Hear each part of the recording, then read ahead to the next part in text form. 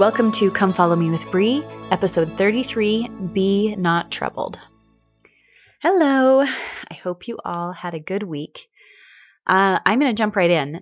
So this Sunday, when I started really getting into what I would be talking about for this episode, I started getting into it and kind of forming an outline, and then I went to sacrament meeting and I heard the talk. And within a few hours after that, I listened to an amazing talk from Sherry Dew as the BYU's 2021 Women's Conference keynote speaker. And both of those talks, the sacrament meeting talk, which was really good, and Sherry Dew's talk, were right in line with exactly where the Spirit had led me previously for this episode. And so my first thought was, oh man, should I talk about something different? I feel all of a sudden like everyone's talking about the same thing.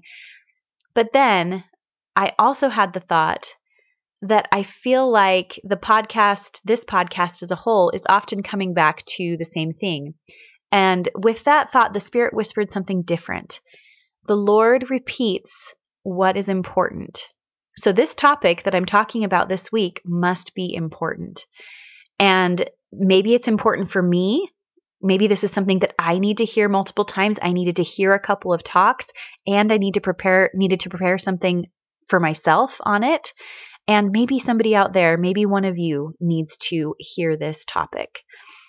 And I hope that you continue to repeat it to other people that you meet in your sphere of influence, because from my own personal revelation at this time, this is a topic that the Lord cares a whole lot about, because He is repeating it to me over and over again over the last few months.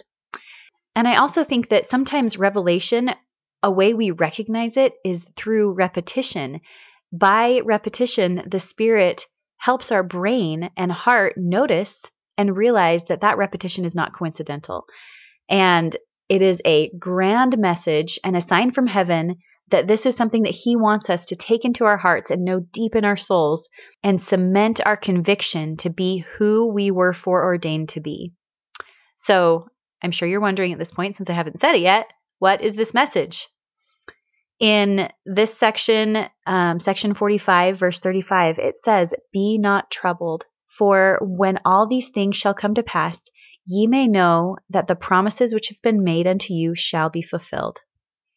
And another important way that this topic has been repeated is in the previous, not this last one, but the one before, General Conference.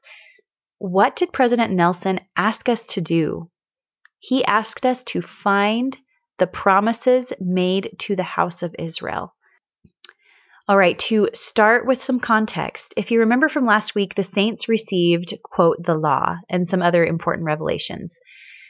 There are still tons of people gathering in Ohio, and it's a little chaotic.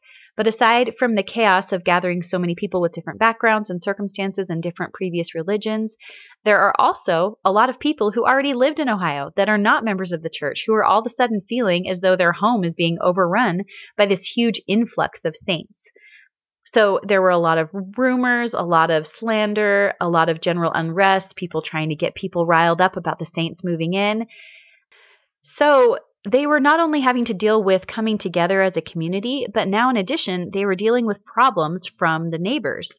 And if I'm honest, I'm thinking about being one of those neighbors, and I don't know who these Mormons are, and all of a sudden they're taking over my entire community.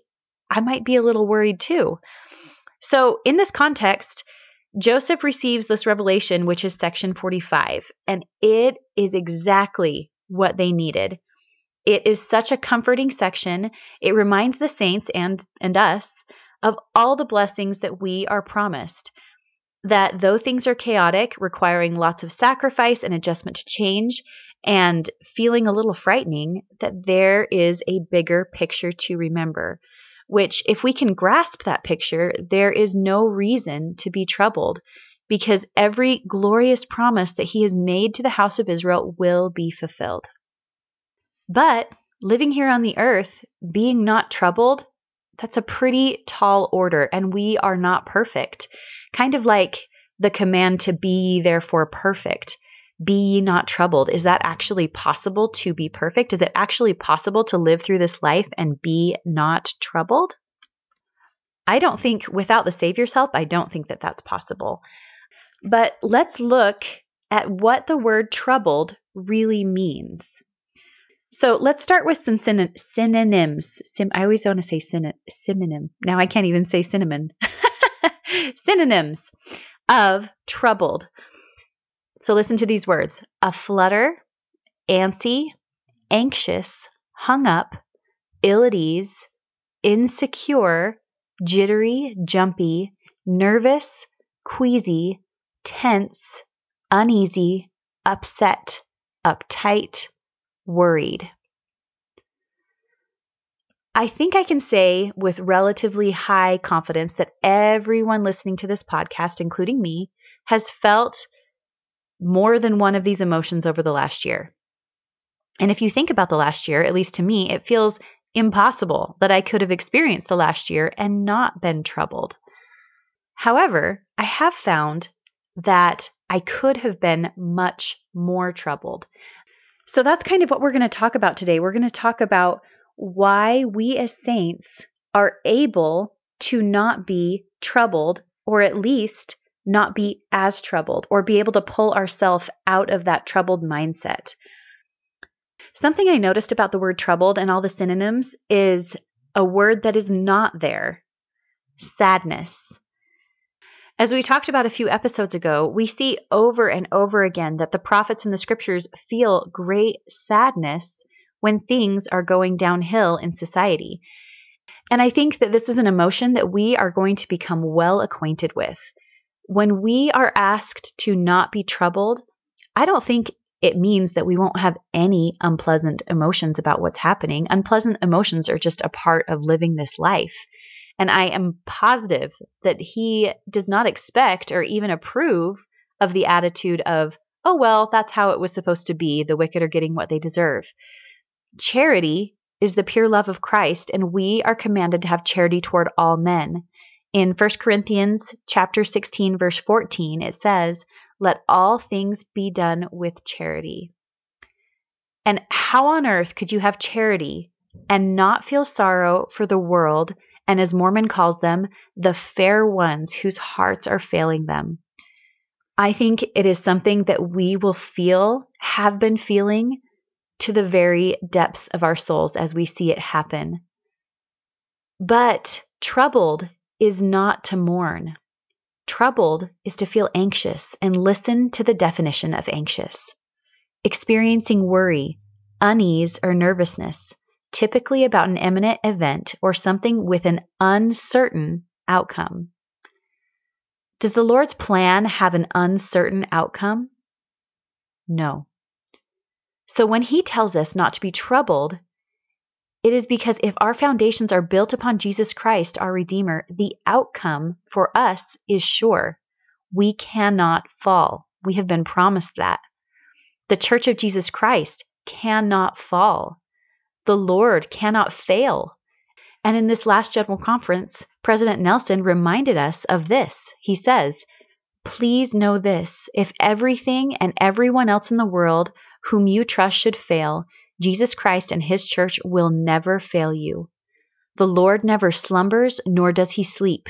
He is the same yesterday, today, and tomorrow.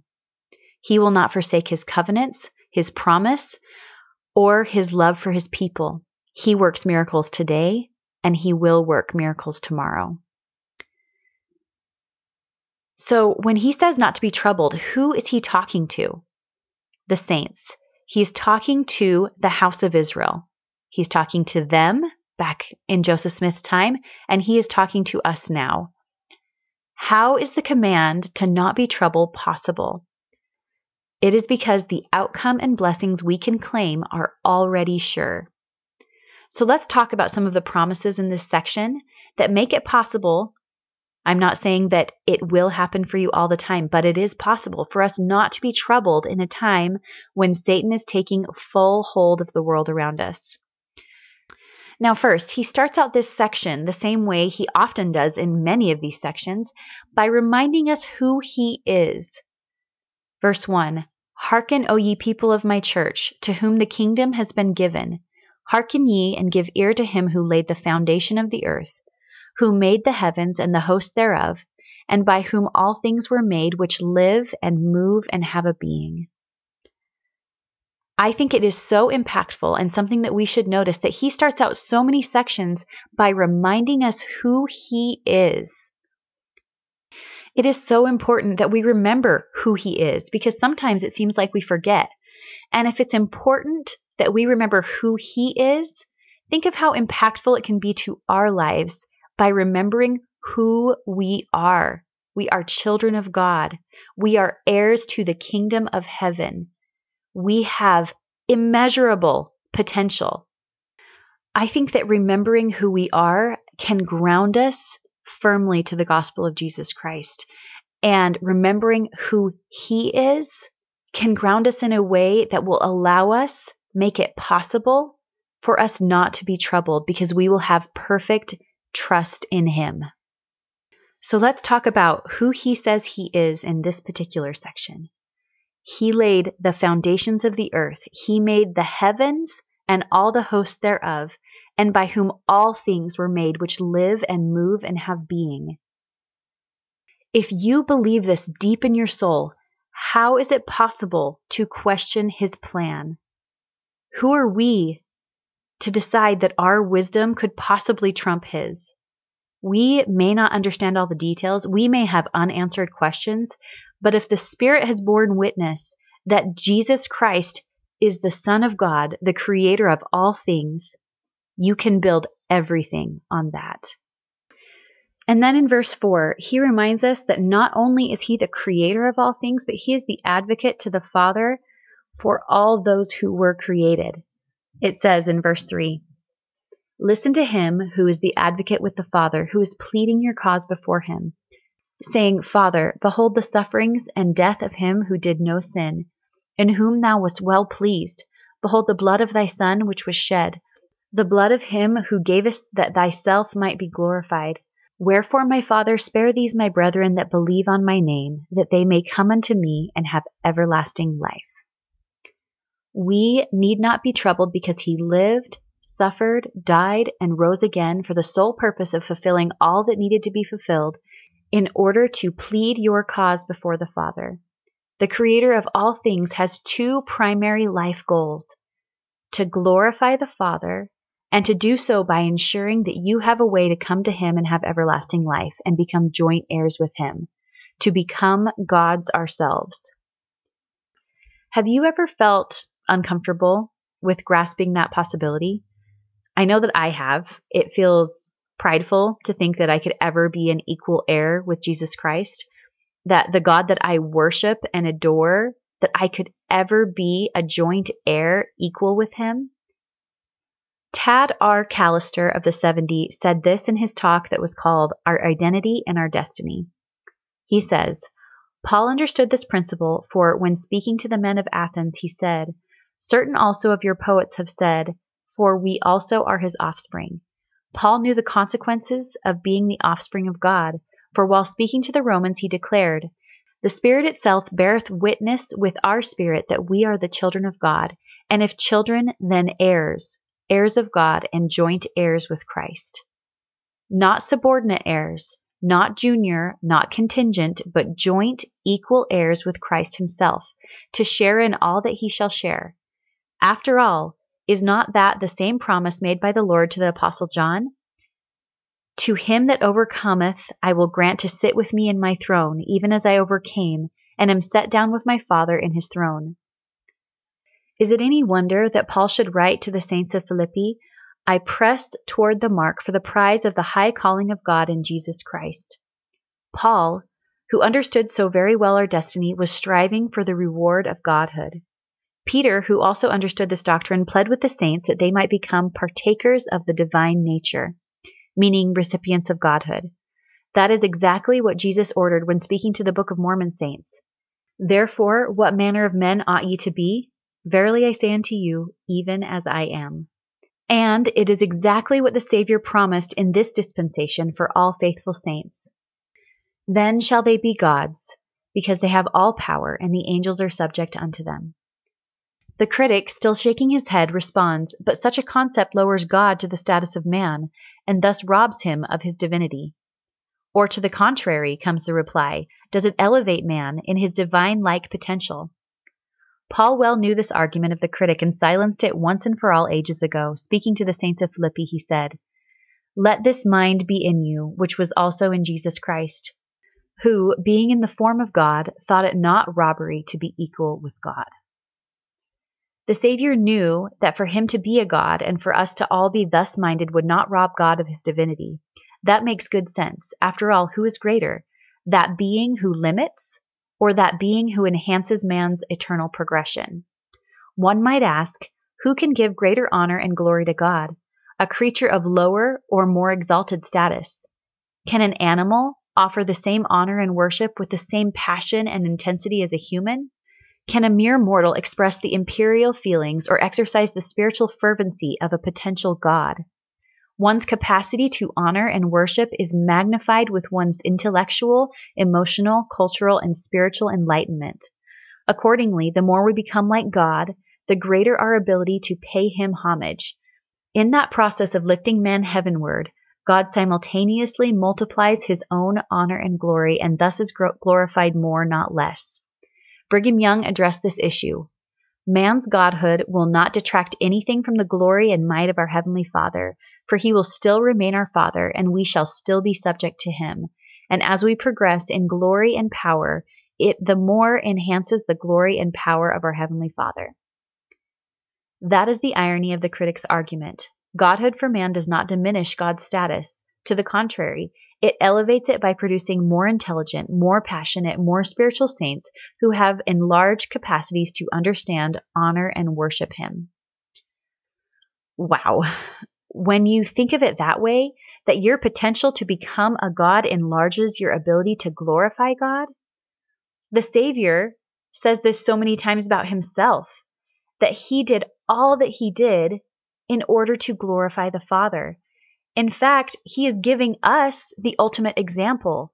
Our whole existence should be focused on bringing glory to the Father. And that just fills me with such passion to serve the Lord in the best way possible. We are not progressing in that direction to glorify ourselves. We are progressing to glorify him. And that is what the Savior did in his life. He existed to glorify the Father. We need not be troubled because we are being refined through our experiences on this earth to progress in this unimaginable way, to become more intelligent, more passionate, more spiritual, more humble, less self-serving, less prideful, less, as President Nelson would say, myopic, so that we can glorify God. We need not be troubled because he is our advocate with the Father, so that we can have the opportunity to become as he is, so that we can glorify the Father to the fullest extent possible. And unimaginably, the fullest extent possible is to become joint heirs with Jesus Christ, to become gods ourselves. Because who can give more glory to God than a God? Think of how perfect that plan is. The Son was sent to atone for our sins so that all of this is possible. And how myopic is it to imagine that the troubles we experience here on earth is anything but a way to refine us so that we can glorify God in the highest degree. My brilliant mom, her name's Tani Kemp, she compared it to this. She said, the family mirrors so many things, including that. We want our children to be the best that they possibly can be. When they do that, it only brings honor, happiness, joy, satisfaction, and brings more to the family table. Every success, every inch of progress, every virtue, and all increase in character of the child doesn't rob a parent. It only adds to the treasure. Think of how true that is. If you have children, think of how true that is and how you feel that way sincerely about your children. So if that is true for us as imperfect, self-centered mortals, think of how much more magnified this feeling is toward us from the Father. Okay, wow, I kind of got off on a tangent there, but my mind was just getting so blown thinking of all of that. Next in this section, he reminds us again of who he is. In verse 7, he says, "For verily I say unto you that I am Alpha and Omega, the beginning and the end, the light and the life of the world, a light that shineth in darkness, and the darkness comprehendeth it not. This is more reassurance that it should be no mystery or surprise to us when the truth butts heads with the world. Jesus Christ is a light that shineth in the darkness, and the darkness comprehendeth it not. It doesn't say that the darkness probably won't understand. It says that it comprehendeth it not. It cannot understand. So why would we be troubled when the world disagrees with us, with the Savior? He literally tells us all through Scripture that those under the influence of Satan will not have eyes to see. It is not a mystery. That inability to comprehend the Lord's ways does not invalidate the gospel of Jesus Christ. In fact, it is a further sign and witness to us that we need not be troubled when we see this inability to understand the Lord's ways. There is truth and error. There is dark and light. And we are told that that is a fact.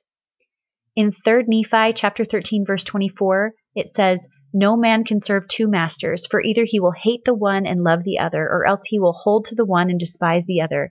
Ye cannot serve God and mammon." So when we see this in the world, it is no cause for alarm. This is how we are told that it is. Now in verse 8 of section 45, it says, "I came unto mine own, and mine own received me not. But unto as many as received me, gave I power to do many miracles, and to become the sons of God. And even unto them that believed on my name, gave I power to obtain eternal life." We need not be troubled, because if we receive him, we are given God's power. Elder Neil L. Anderson said in his talk called "A Compensatory Spiritual Power for the Righteous." He says, "My brothers and sisters, as evil increases in the world, there is a compensatory power, an additional spiritual endowment, a revelatory gift for the righteous. This added blessing of spiritual power does not settle upon us just because we are part of this generation. It is willingly offered to us. It is eagerly put before us. But as with all spiritual gift, it requires our desiring it, pursuing it, and living worthy of receiving it. For what doth it profit a man if a gift is bestowed upon him and he receive not the gift?" Close quote. We are not being left alone. We are being given power by the Almighty God. Spencer W. Kimball said, "To be a righteous woman, and I might add a man as well, is a glorious thing in any age. To be a righteous woman during the winding up scenes on this earth before the second coming of our Savior is an especially noble calling. The righteous women's strength and influence today can be tenfold what it might be in more tranquil times." We need not be troubled, because he has and will continue to give us power to do whatever is necessary to accomplish his purposes for ourselves and for the world. I'm remembering in Sherry Dew's talk that I was talking about at the beginning, she was talking about and asking us the question of, do you think that the Father would have taken any chance that he would send down spirits to this time that would not be able or have the power to accomplish his purposes? Absolutely not. You are here at this time for this purpose, for this exact reason, and you are being and will be given everything you need as you rely on the Savior in order to survive this time spiritually and to propel his work forward. All right, the next thing that I want to talk about in section 45 is verse 9. But first I want to quote from the Come Follow Me manual in explaining what a standard is, because in verse 9 it uses the word standard. Anciently, a standard was a banner or flag carried into battle. It rallied and unified soldiers and helped them know where to gather and what to do. A standard is also an example or rule that other things can be measured against. All right, so verse 9, it says, "And even so I have sent mine everlasting covenant into the world, to be a light to the world and to be a standard for my people, and for the Gentiles to seek to it and be a messenger before my face to prepare the way before me. Wherefore come ye unto it, and with him that cometh I will reason as with men in days of old, and I will show unto you my strong reasoning."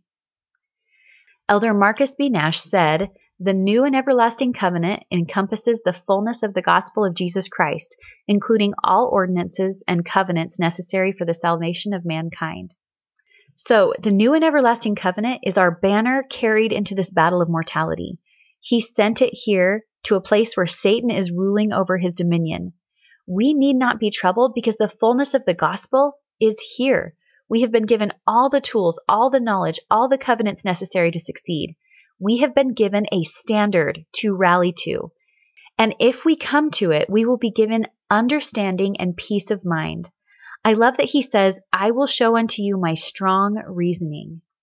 We need not be troubled because as we rally to the flag, which is the new and everlasting covenant, our minds will be brought into harmony with his, and we will be given all we need to make it through this battle spiritually alive in Christ, on our way to becoming like him.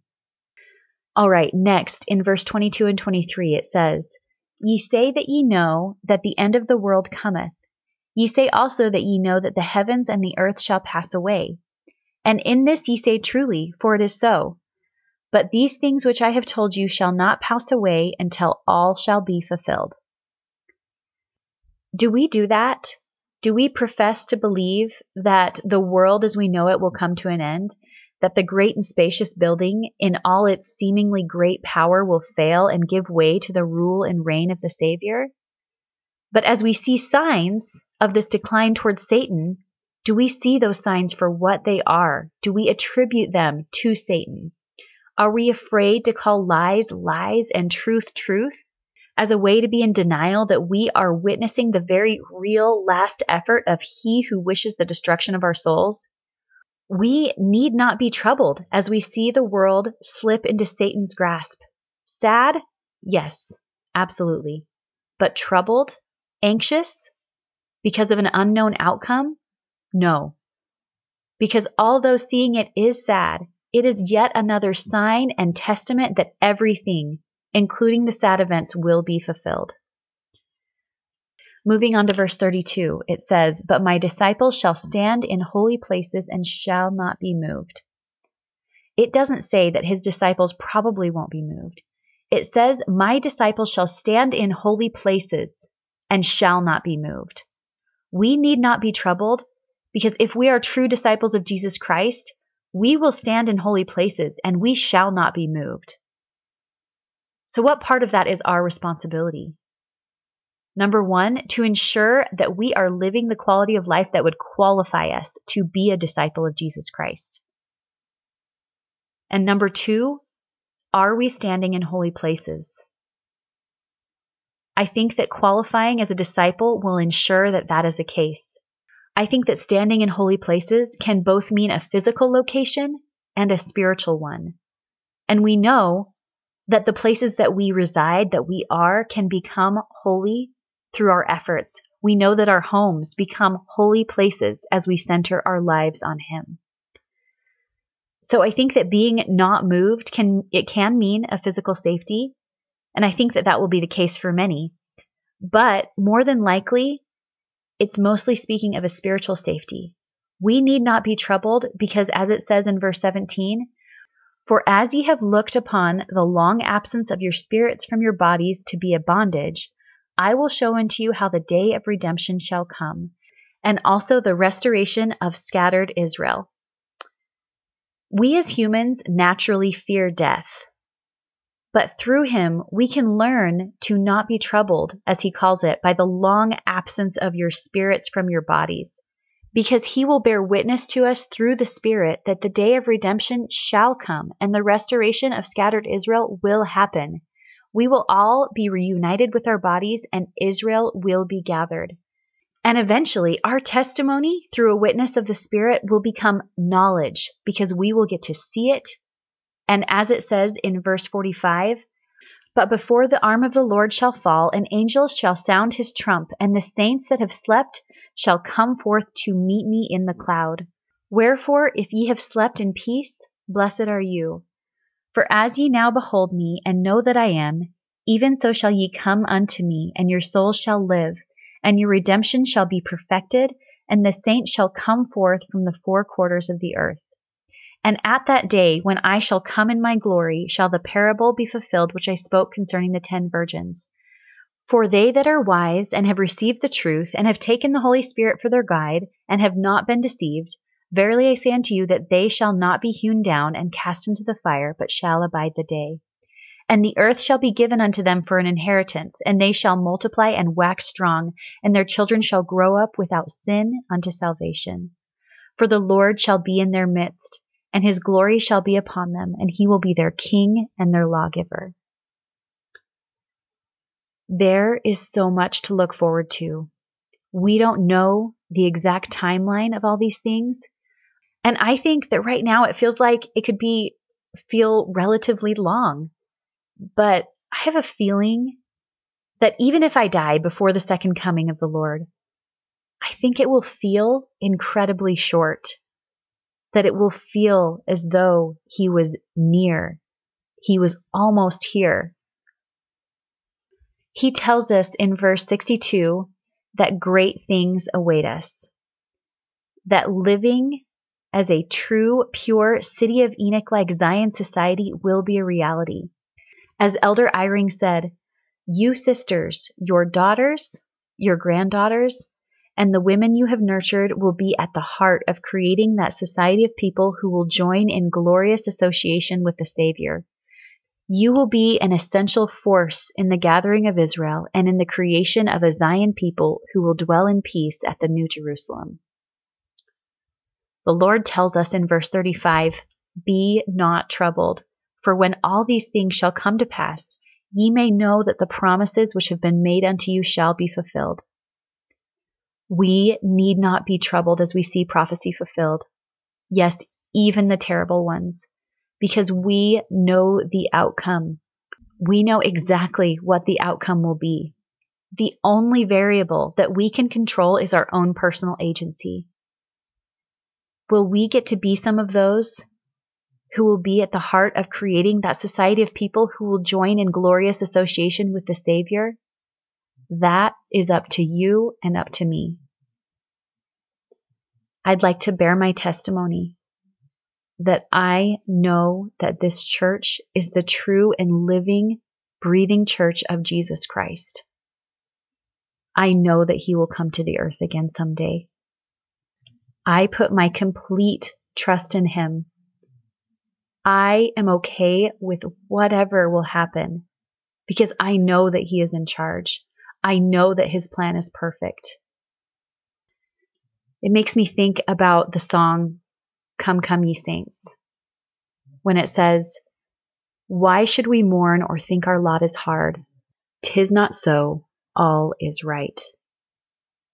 And I bear my testimony that even the things that feel wrong right now, even the things that feel unresolved, it will be all right in the end.